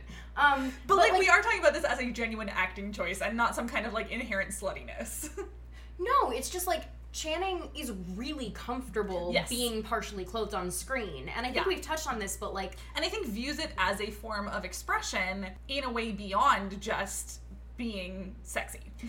I agree, and I do think that, like, it's not just a question of sexiness, although I do think that, like, knowing what we know of his later career and also knowing what we know of, like, he's a trained stripper. Right, and the fact that he started his performing career as a stripper. Yeah, exactly. He's really comfortable. As far as I know, he is unique among major Hollywood stars. He's really comfortable with his body and with using his body for his performance, especially when he's playing a character who is an athlete or in some other way really physical. I think, you know, we'll see similar echoes of this with like Step Up, even though I don't recall him being like nude in Step Up. Right.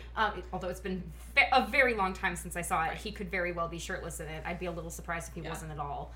But the way that he acts with his body is really obvious even at this early point, and the way that he uses his physicality to embody characters and his facial physicality as well. Absolutely. Those eyelashes, man.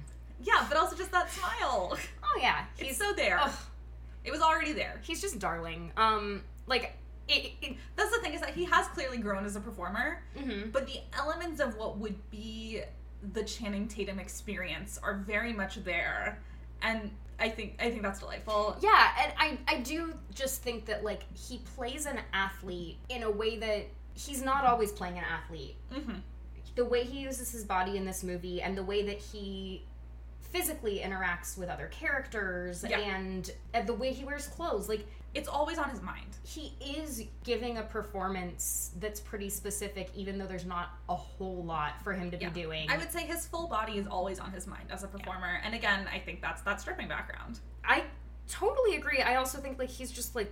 I mean, it's also just inherent talent, but, like... Yeah, but he's a dancer. Like, absolutely. Regardless of what form of dancing he's doing, that man is a dancer. Absolutely. And it's really clear in his performance, and like, and it's fascinating because we actually don't see him play that much basketball in this movie, which you would expect to, given that he is really good at that kind of movement. Well, his background is in football, not in basketball. Football, right? Yeah, and baseball and little martial arts. Yeah. But regardless, and apparently he did have to learn basketball for this movie. But regardless, like, the type of movement that he tends to gravitate towards fits into basketball very well.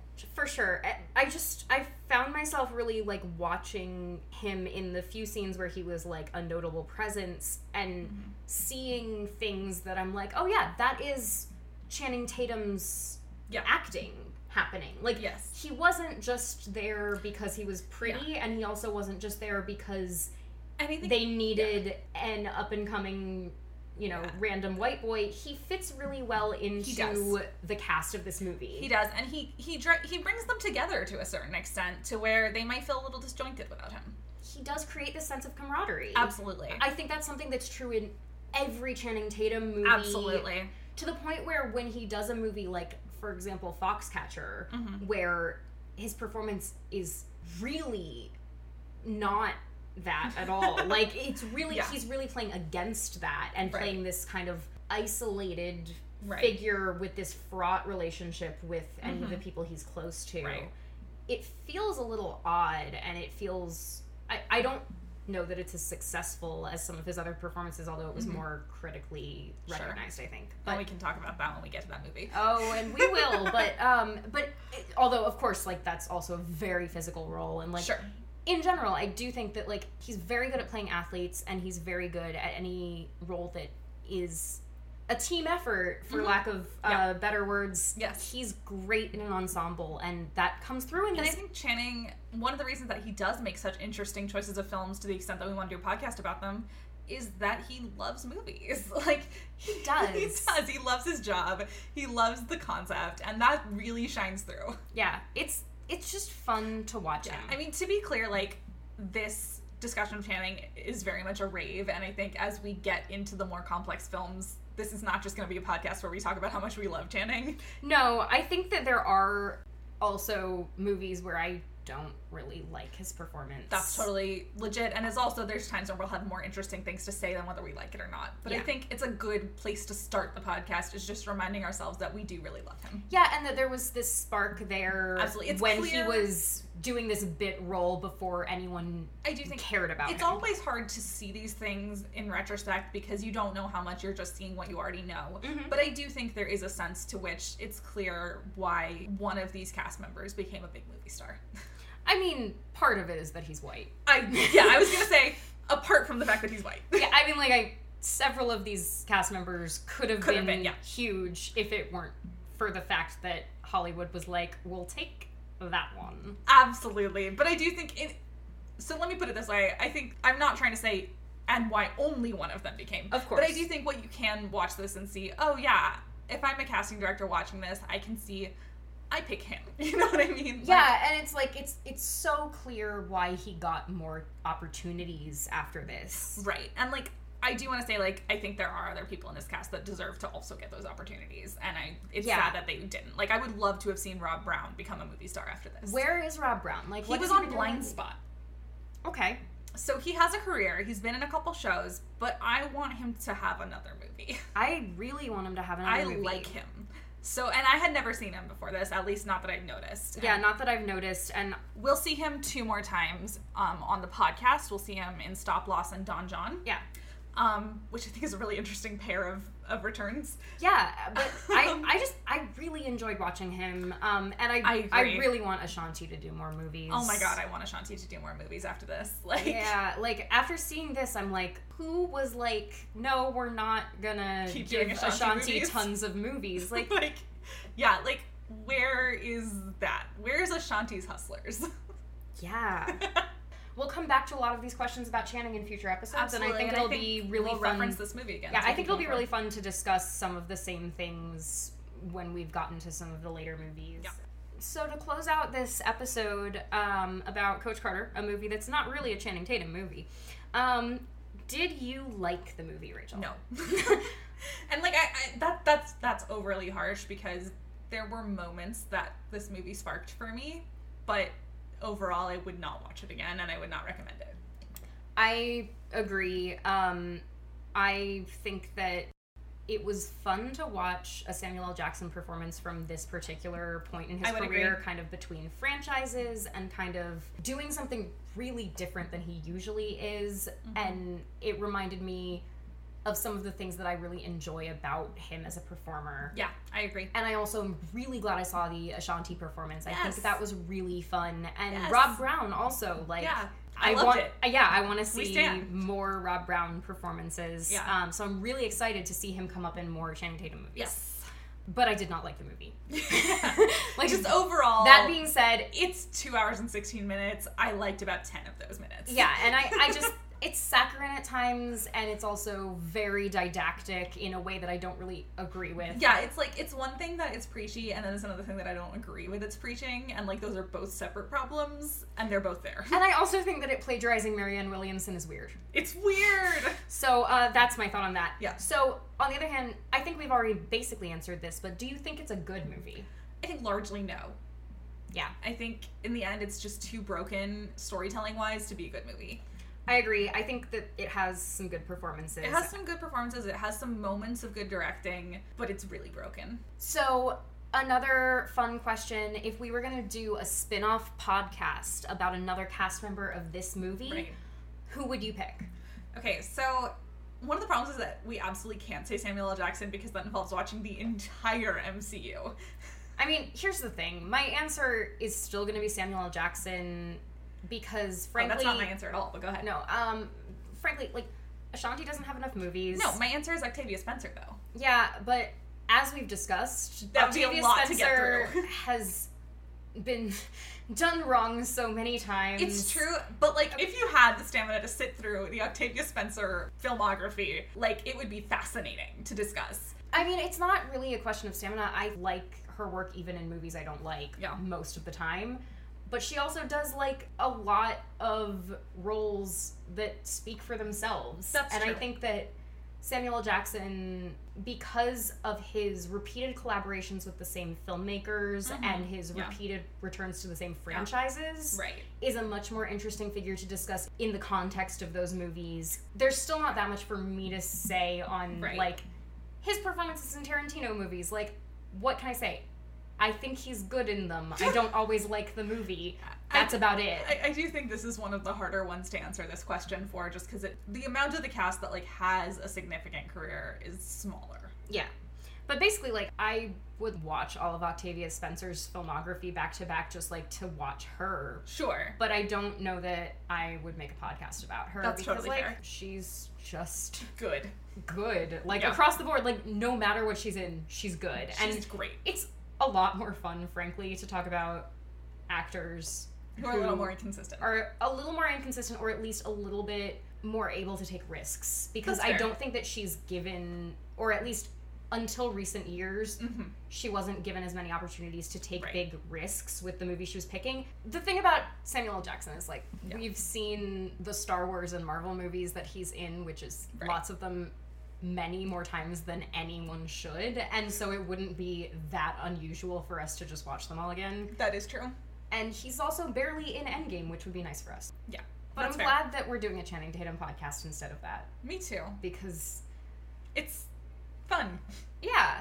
And it's a little more variety. Exactly. I like the variety. Are you ready for the highlight of the podcast, which is when you share a Channing datum? Yes, I am ready. To be clear, it's a pun about fun facts about Channing Tatum. Once this podcast is over, we will have a collection of Channing data. Exactly. If you hate puns, I'm sorry. You should not listen to a show called The Channing Salon. You walked into this one. Yeah, actually, you did bring this on yourself. I'm not apologizing. You really did. So I have a kind of two-part Channing datum on the theme of names.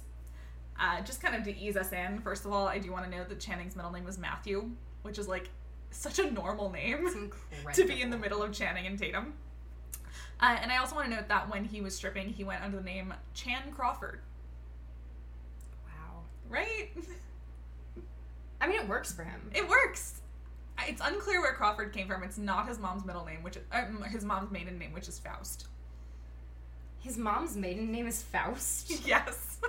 Holy shit. She's Kay Tatum, formerly Faust. You're telling me he had the chance to go by Channing Faust? He had the chance to go by Chance Faust. Chance Faust. Wow. Chance Faust is, like, Channing Tatum's, like, wizard Sona. Yeah, Chance Faust is, like... It's like a bad urban fantasy series. I was literally gonna say that's the paranormal romance avatar of Channing Tatum. Alright, so that's it for the Channing Salon, episode 1. Next time on the Channing Salon, we're delving into 2005's Havoc. None of it really matters. We're just teenagers and we're bored. We are totally bored. Until then, you can join us on Twitter at Channing Salon. You can join us on Instagram at Channing Salon, and you can join us on Letterboxd at Channing Salon, or you can shoot us an email, channingsalon@gmail.com. Leave us a review on Apple Podcasts if you feel like it. Yes, we will be delighted and, like, probably cry with happiness. Thanks for listening. Thank you. We'll see you next time. Indeed. Well, we won't, because we can't see you through the mic. It's a metaphor.